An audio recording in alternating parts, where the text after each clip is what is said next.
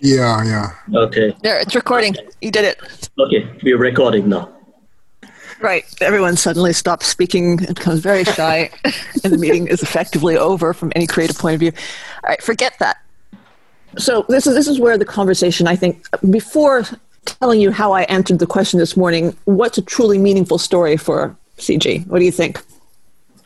Is there really a set of criteria, or is it just sort of a gut thing? Well, that was the first way I reacted, and I thought we can define it negatively. We can say what it definitely isn't, right? Right. Does that allow us to say what it is? Typically, world over, it doesn't matter whether it's India or America or wherever. They just seem to follow a thread. Somebody picks up on one thread and everyone else seems to do that. So while they do that thread to death, there might be other angles there that simply haven't been looked at. And that's the kind of thing that we ought to look at. If something has appeared, for example, in French media, but no one in the Anglosphere is covering it, then we probably do want to talk about that, right? Yep.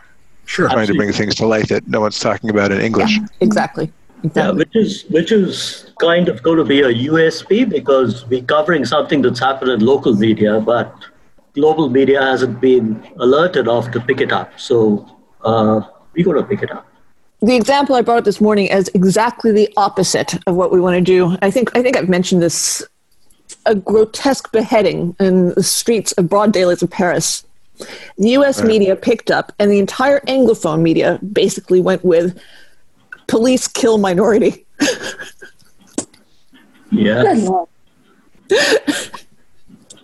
I mean, it was just beyond belief. I mean, the French were legitimately outraged by the U.S. media coverage, just outraged, because there was one after another article about why does France deserve this? Why is it so racist that people behead school teachers? I mean, seriously, the most unbelievably provincial lens. People who could not figure out that this is not the United States, that the things that the United States is going through, they're not necessarily the things that France is going through.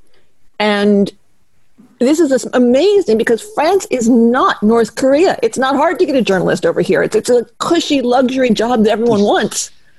This is not, you don't get hazard pay for being in France. How can they not get this right? That's interesting. I mean, in Austria, the Chechen angle actually got a lot of play for various reasons. Yeah. We've had a lot of issues in Austria integrating Chechens.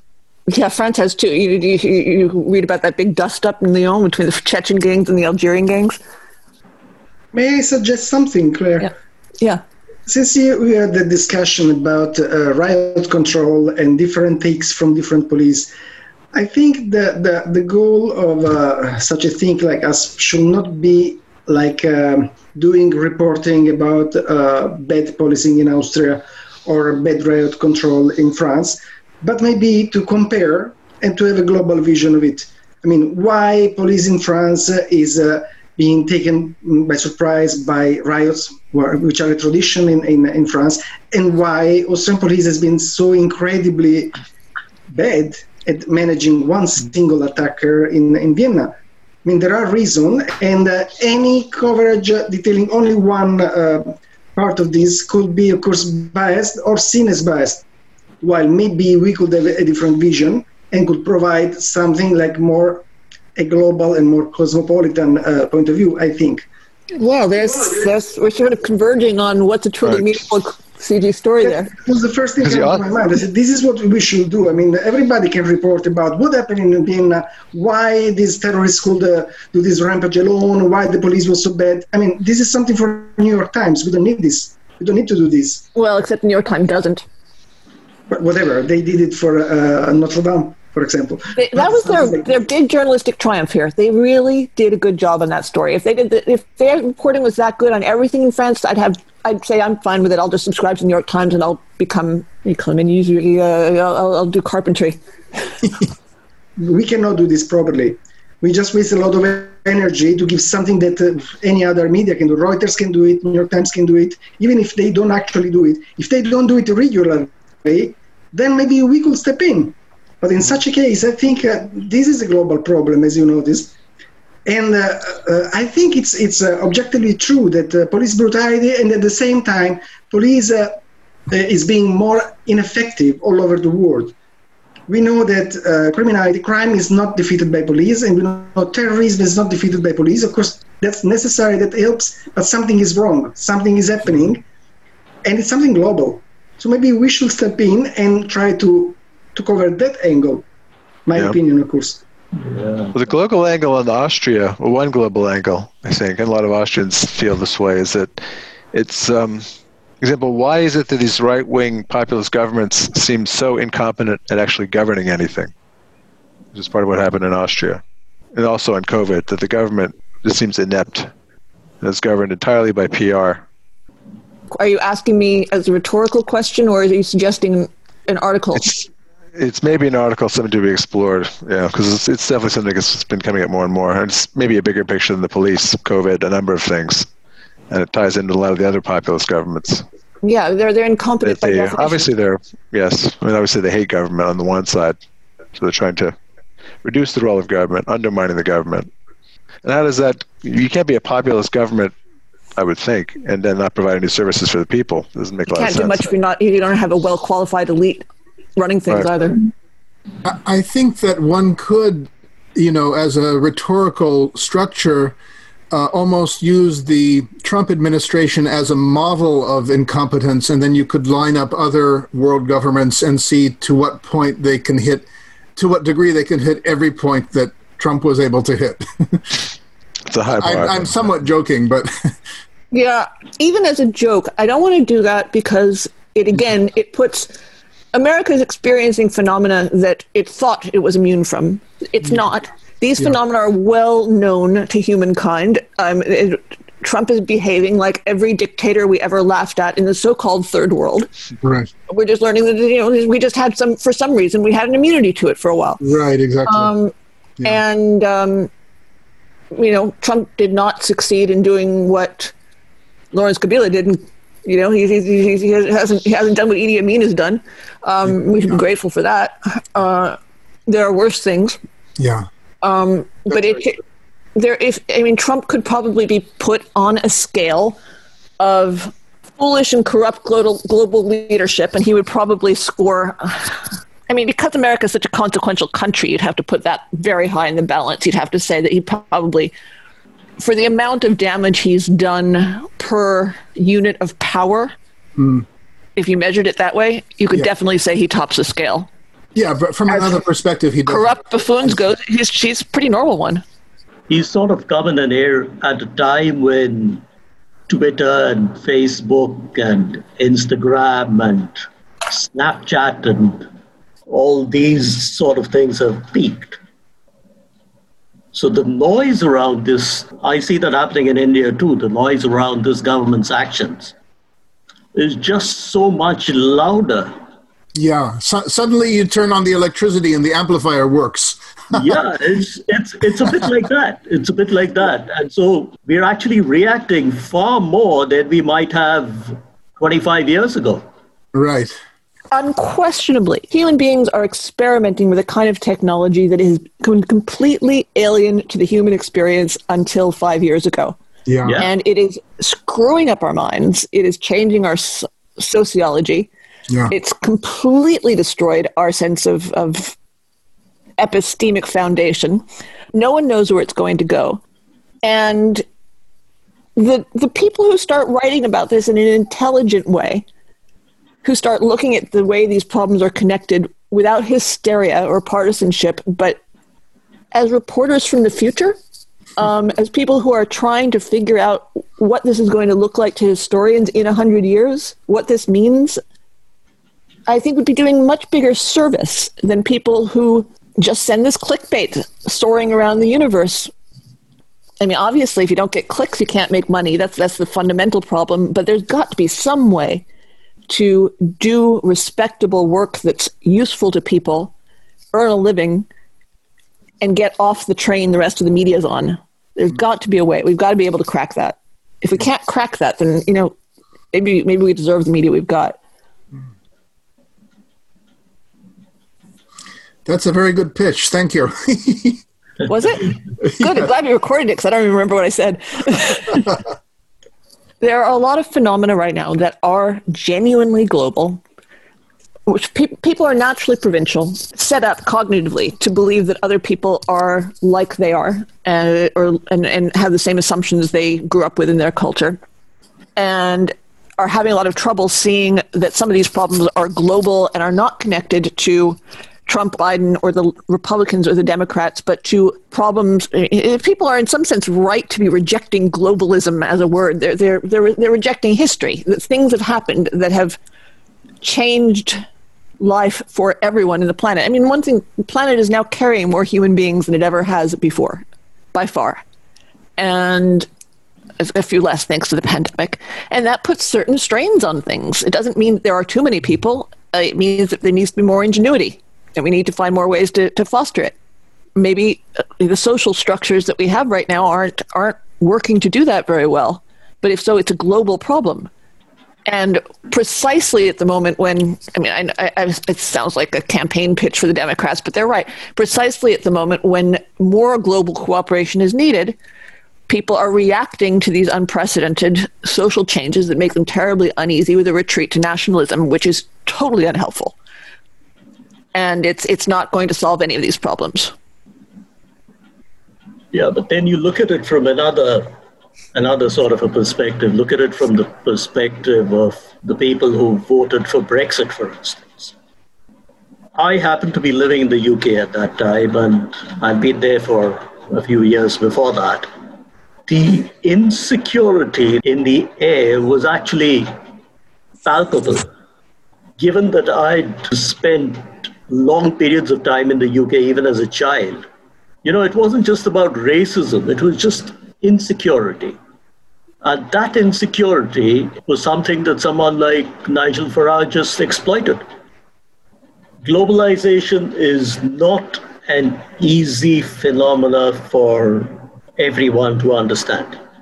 So, no, and the great period of globalization led us right to the First World War. It's very dangerous. Yeah, it did. We are clearly in a very dangerous moment with global threats proliferating, and the pandemic is just the big warning sign.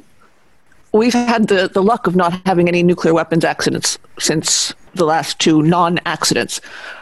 There are too many countries that are on the verge of proliferating right now, and the United States is clearly a very diminished power, no longer the regnant superpower.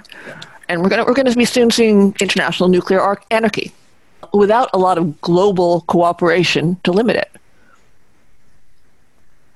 It's a pretty depressing scene, but it's also a pretty exciting one because we don't know that the awful things are going to happen, and we are all talking for free around the world right now in a way that when we were kids would have been science fiction.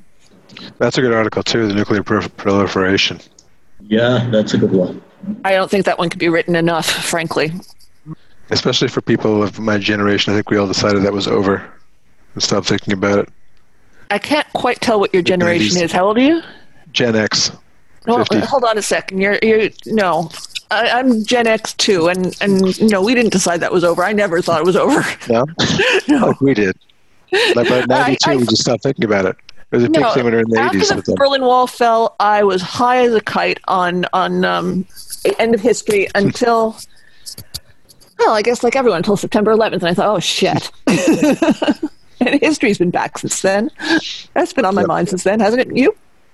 Yeah, but not the nuclear, not the nuclear threat we lived under back in the 70s and the 80s, where any second you could have missiles flying, and you always knew that anyone could press the button. That's still true. They're it's true at your head right now. I know, but you don't think about it the same way, right? I don't think the kids certainly don't have it in their heads like the way we did. Oh, they should. There's an interesting question. That. Why don't you think about it the same way? Right. Why is it that at that time it was possible to impress upon people how serious this was, and it no longer seems possible to impress upon people that this is serious?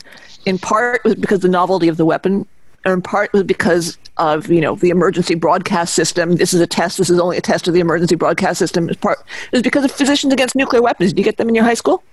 Right. And they were a Soviet disinformation campaign, but they sure got to me. It was only one enemy. It was very easy.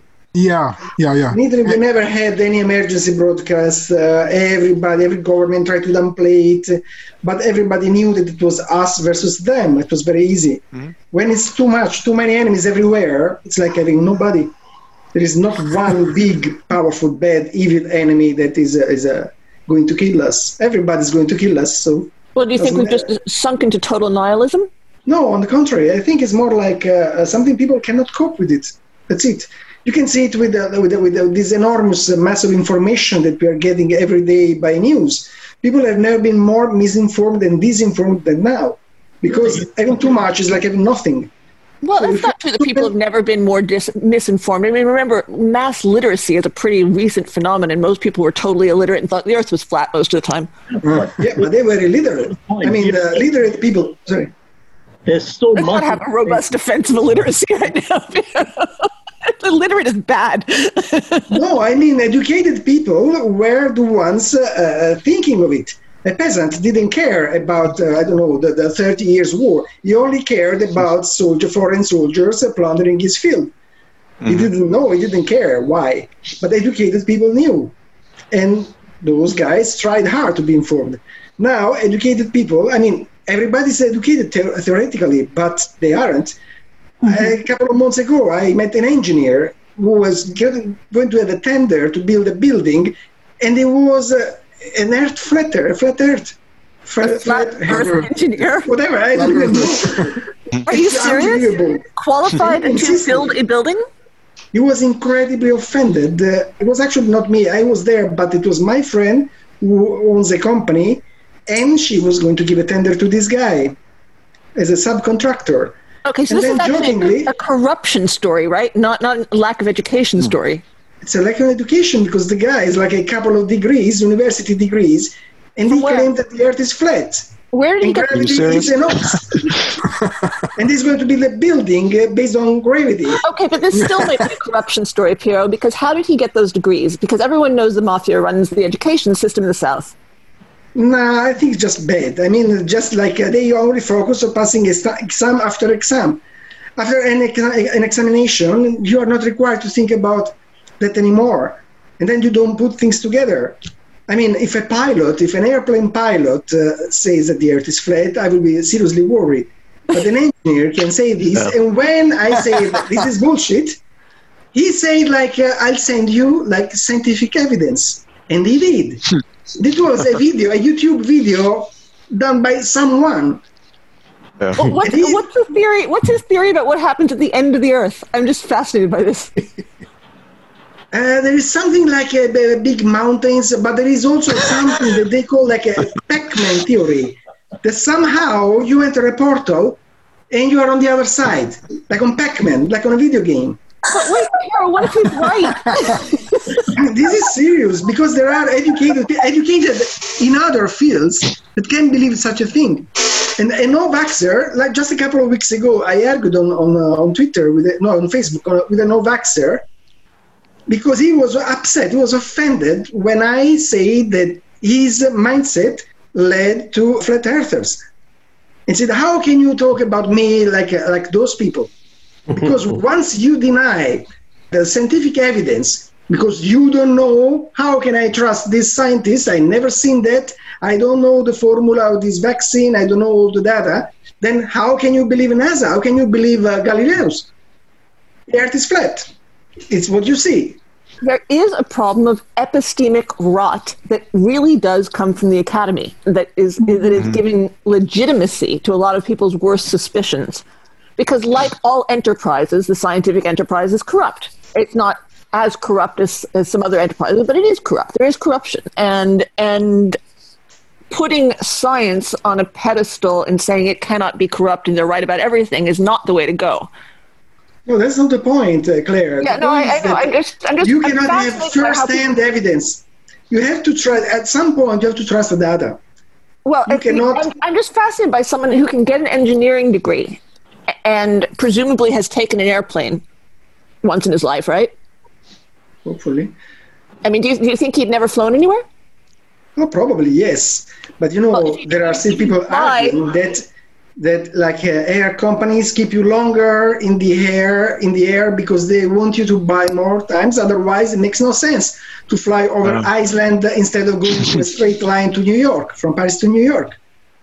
I'm just fascinated by how someone winds up in that position. What's the story? Instead of just announcing it, I'd like to know, how do we get engineers who believe the Earth is flat in the year 2020? You don't teach them. You don't teach them. There is another problem with science, and it's extreme specialization. We don't have eclectic scientists. Like, I don't know, in the times of Newton, but even more recently, until 19th century, a scientist had to be a writer, could be a poet, was a naturalist, studied classics, ethics, a lot of philosophy. Now, you can't. You have to laser focus on some matter, and we have brilliant technicians who literally don't know how a light bulb works. Well, there was once a time when an educated person could basically know everything, right? Yeah. Yep. Is there an accepted global standard of an educated person anymore? I don't think so. First degree from a recognized university is generally considered educated. That seems like a sort of standard. From a recognized university. Yeah. I think what's disappeared is that sort of corpus of knowledge that you'd expect everyone to have. Right. If they were educated before a certain level, you know. And I think, obviously, it's a sort of very Western-centric idea, but that I think you sort of see it all the time now with sort of biblical references and literary references that are made and are far less understood than they would be sort of 30 or 40 years ago. You know, you would just expect everyone to know the context of the Bible, the contents of most Shakespearean plays and leading novels. And I think that sort of, the classics as well, to be known to a certain level, that has gone. You just reminded me of this conversation. Thomas Young, who's a British scientist in the 19th century, is regarded as the last person to have known everything. That's great. It's nice to know. But these are points that we can make in an intelligent way, or we can make it in a stupid way. I mean, we can go around saying, "Look how stupid everyone is," and basically mocking people for being stupid, or we can try and figure out what's going wrong and why stupidity is now in power, when generally speaking, in the last half of the last century in the West, well, I mean, maybe stupidity and power is actually the human norm. Never mind that, but now it's viewed as the revolutionary position to take in opposition. That you are now a revolutionary if you're acting stupid, right? Point. In Germany, the Querdenker, they call them the Querdenker. That's the people who think, the alternative thinkers. Which is a wonderful word. Fighting masks. Yeah. German has such wonderful words for certain things, right? Claire, you've been in Turkey. You've seen in Turkey. You have seen the conspiratorial mindset. Whatever they are fed from the government, from the press, from the international press, must not be true, cannot be true. It cannot be that simple. There must be something else.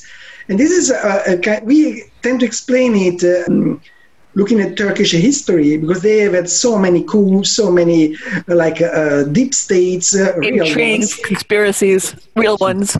Yeah, but once the magic is broken, you don't believe anything anymore. It's like when the first time that you find out, well, maybe you never in the specific case, but when you find out that your dad is not infallible, that your dad can make mistake.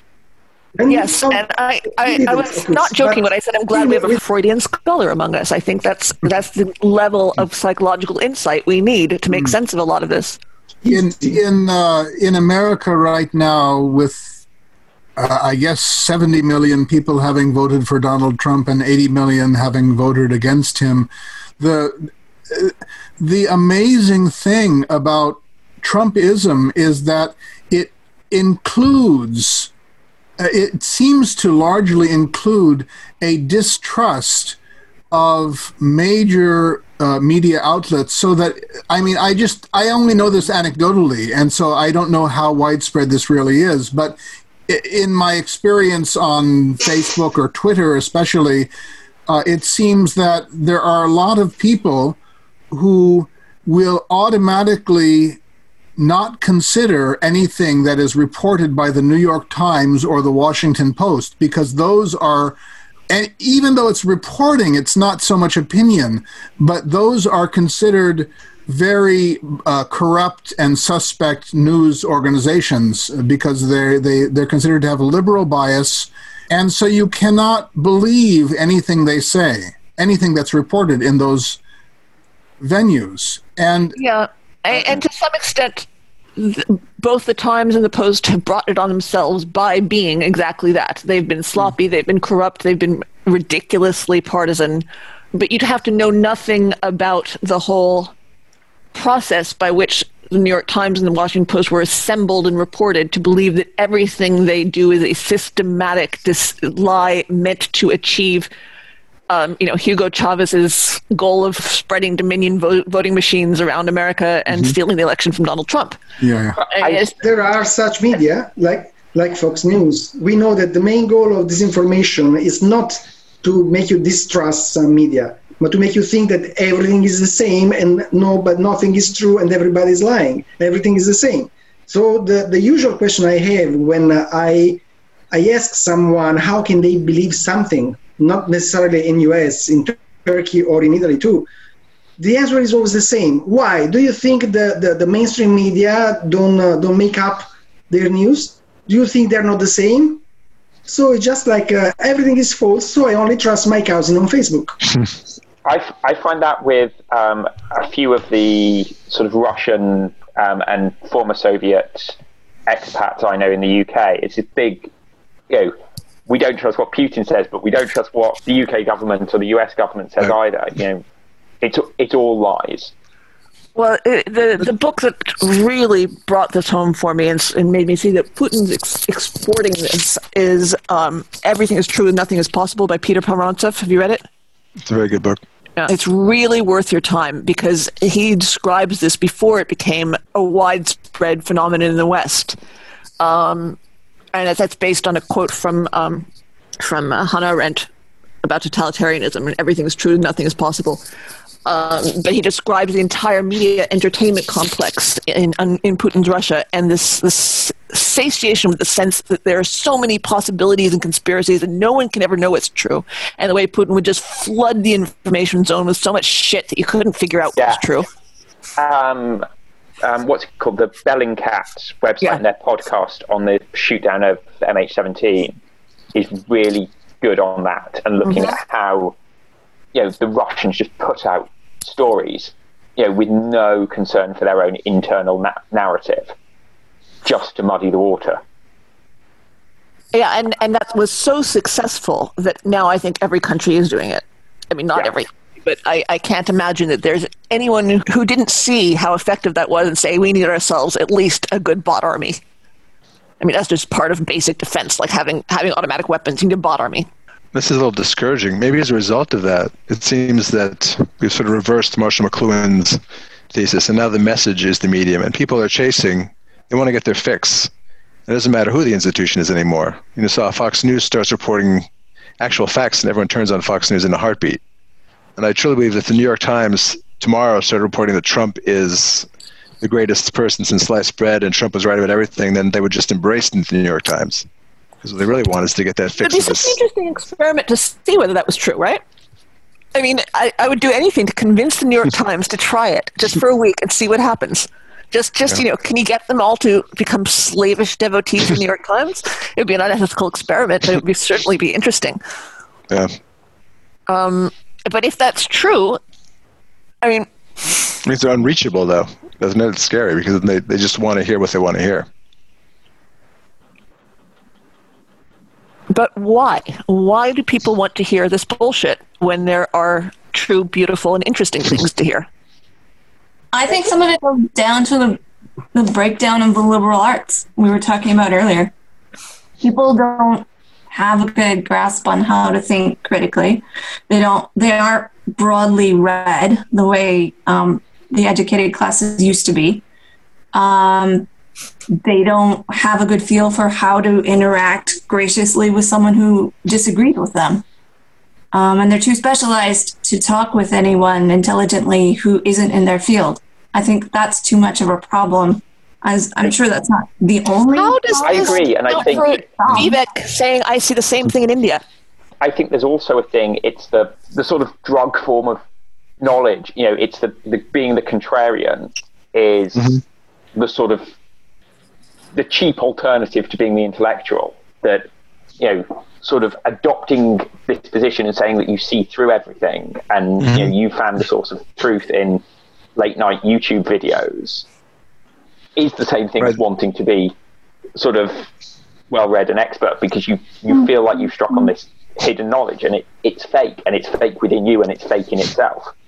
Yeah, the phrase "I've done the research" is like the go-to phrase for all these people on this conspiracy side. You hear this from all these people who've lost their relatives to QAnon. Like, do the research on one side and check your privilege on the other. Yeah, I've seen sort of family friends and things go down that rabbit hole, and there was someone in the UK, I can't remember who it was, that wrote a good article that was sort of scathing in a lot of these things of its moderately educated people who feel they failed in life, who get drawn into these conspiracy theories, because it sort of excuses, you know, the great cabal excuses why they've not been as successful as they hoped they'd be. And it's the sort of moderately intelligent that chase that desire to have seen through the whole thing. I think it's not success or lack thereof that defines the personality type. I think it's the narcissism scale. The need to believe that you have an insight superior to other people is a narcissistic need. Yes. And I think that applies up and down the socioeconomic ladder. I think you don't need to go that far. I think it's enough to look for something, because when the world is so complicated and you don't get it, and you need to pay attention and to consider so many other people's points of view or needs, then at the end, it cannot be true. You look for the shortcut and you look for the simple word. That's also why the Cold War worked so much better, because it was easier. So if I have to understand people of color and minorities and be politically correct, no, this must be a conspiracy. It cannot be that complicated. The word is easy. The word is simple. I want to hear what Vivek has to say about this, because you grew up in a country that had a completely different development trajectory and a completely different educational trajectory, and yet we're seeing the same phenomena. Why? You know, looking back at the 70s and the 80s, which is when I really grew up, and then we saw the changes in the 90s. You know, if you turn around and ask me why I, as a journalist back in 1991, wrote so wholeheartedly in support of liberalization, while everyone in the newsroom around me was saying that this is the end of the world. This is the end of India. I don't know. I can't quite answer the question why it was in 1980 that I would be reading Ayn Rand while my closest friends were going around with a copy of the Communist Manifesto. I don't know. I really don't know. And today I've got a friend. I have these arguments with him every day, and I've known him for 30 odd years, and I fear it's going to be a fight any day. He's an investment banker, a very successful investment banker. And he simply refuses to believe anything on economics or anything on capitalism or anything else that doesn't come from a place like the Cato Institute, or anything on climate change that doesn't come from the Heartland Institute. So we have these massive arguments almost every day these days. And I simply can't do anything to make him read a book that would actually give him a more rounded view. I'm not saying that they're wrong. I'm just simply saying that he needs a more rounded view. I've got a journalist friend, an ex-boss, a really well-trained economist. He's done stints all over the world, and he's come back. He's now in the 60s. And now he's become the editor of an extreme right-wing Hindu magazine. Even for someone who's grown up in the Hindu faith like me, it's crap. But I can't speak to him anymore because, I mean, we can have a little bit of social chit-chat, but 20 years ago I could talk to him about politics or economics or something else. And today it's hard for me to speak to him because he just turns it around into a conversation about this is what happened in ancient India. And right, that's a belief. There isn't enough evidence that's come up from archaeology or anything else that says that this is really what happened. And these guys just follow 2 or 3 news sites around the country. They don't want to listen to anything else beyond that. And mind you, they're all highly educated people. And they're all people who worked, in a way, globally. I think what you're saying is important because it immediately falsifies every theory we just came up with about what's going on in Europe and the United States, right? I mean, it's not that we're not all studying Shakespeare, because no one in India studied Shakespeare to begin with. No, I did. My generation did. There was the famous film Shakespeare Walla. My daughter did it 7 years ago. So that's not true. Yeah, but about as many people studied Shakespeare seriously as study the Ramayana in the United States, right? Okay, yeah. There are some. It's not that there's some mystery cultural glue that used to hold us together and our education system broke down and now it doesn't hold us together. Because the phenomenon has to, whatever our explanation is, has to account for the fact that this is happening in very different places. Yeah. Well, what Vivek describes seems to be a new tribalism, or it's a new sort of tribalism that in different flavors has infected several countries. Not just several. What I can't get is what's actually causing this tribalism. That's right. Yeah. I just can't get, I can't get somebody who's, this investment banker friend of mine, he's done his MBA from an American university in the early 90s. He's lived there, he's worked there, he's worked in Switzerland for a few years. What makes these guys change? I mean, I can't say age because I'm about the same age as they are. Yeah. This may be a stretch, but if you have a narcissistic personality, then things are much worse, I think, than they ever were in history because there's so many. With the global media, you're comparing yourself to these winners who are this thing at the very top of 8 billion people. So in a sense, almost everyone on Earth is a loser, right? There's Elon Musk and Jeff Bezos, a few other people up on top. And even if you made $100 million, you're still not at the top, and you'll never get there. Maybe some people just can't take that. I don't know. I think also, though, and just sort of throwing this out there, an idea I've been toying with for a while in various guises is, are we looking at this the wrong way round? Is the last, say, 50 years the exception? And, it was a time of unprecedented acceleration in prosperity. It was a time of largely unprecedented peace for a large chunk of the globe. But because we're so steeped in it, you see as normal what you saw. And is actually this just a regression to the mean? Sure. The 19th century was certainly full of many conspiracy theories and people believing all sorts of crazy ideas. Oh, I also agree. It seems to me that it's always been, my thought has always been that everything has always been this way. And they're just sort of been anomalous for the past century, maybe. Regarding the question that you were raising, Vivek, about why is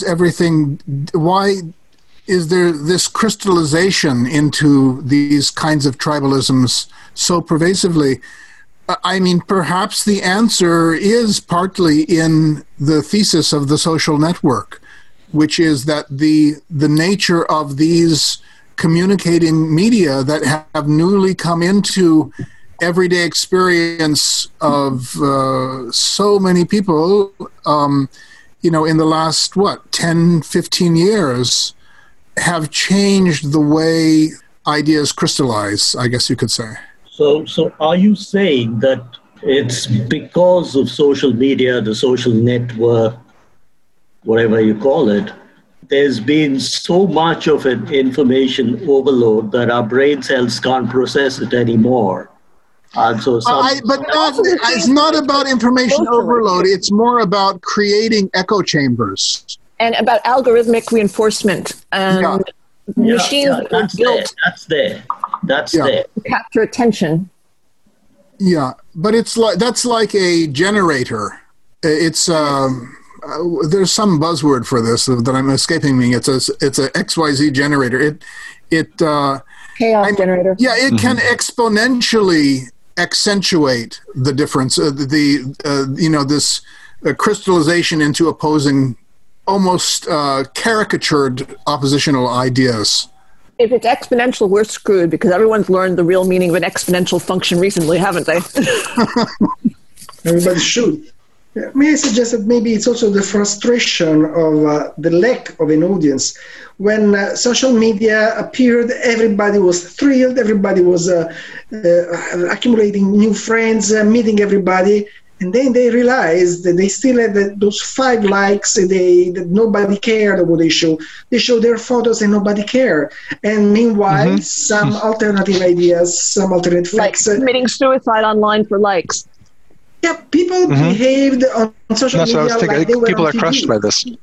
Yeah, because people are crushed by that, right? Because I think a lot of people realized how insignificant they actually are. It changed completely. When everybody was happy of being on social media, then everybody was angry. People have always fought over the internet every time from the beginning. But this frustration was new and was like furious. They behaved like they were on TV. Finally, I have an audience. Look at me. And the way they comment or they react to comments is a telltale, I think. So this lack of attention is devastating for people. And I think it also plays a role in this, we can call it Trumpism, but it's everywhere. As we know, every country has its own version of this periphery, the rural communities going with so much anger against the cities, the so-called elites, the so-called experts, people who know more than us, who say that you are more than me.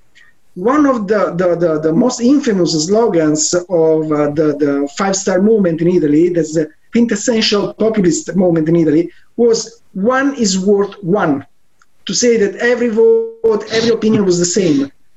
And that, of course, it's not true, because we can see it now, like our foreign minister was selling drinks in the stadium, and Merkel is a physician, and it makes a difference. There's a big difference.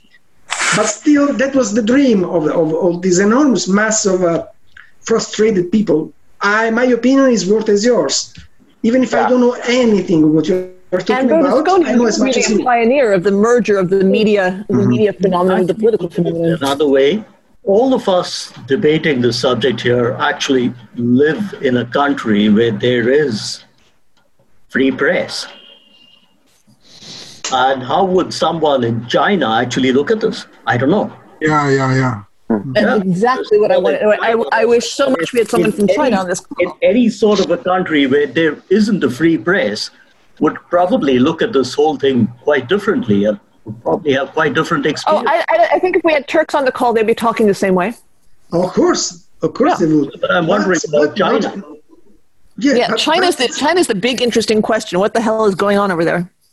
My impression about China is that there's a tremendous amount of communication that's not published, that is communicated through, I think, I forget what they call it, but it's something like WhatsApp, that people talk, one person talking to another, and so they manage to communicate a tremendous lot that never sees its way into print. Yeah, I mean, it's a fully developed internet. It's just not this one. Yeah. It would be so interesting to have a good correspondent in China if we could protect him or her. I don't know if we could, but it would be so interesting to have someone who could really talk about this with us right now. It would be really interesting to have people from Latin America who are, who've had many experiences of populist regimes becoming more democratic.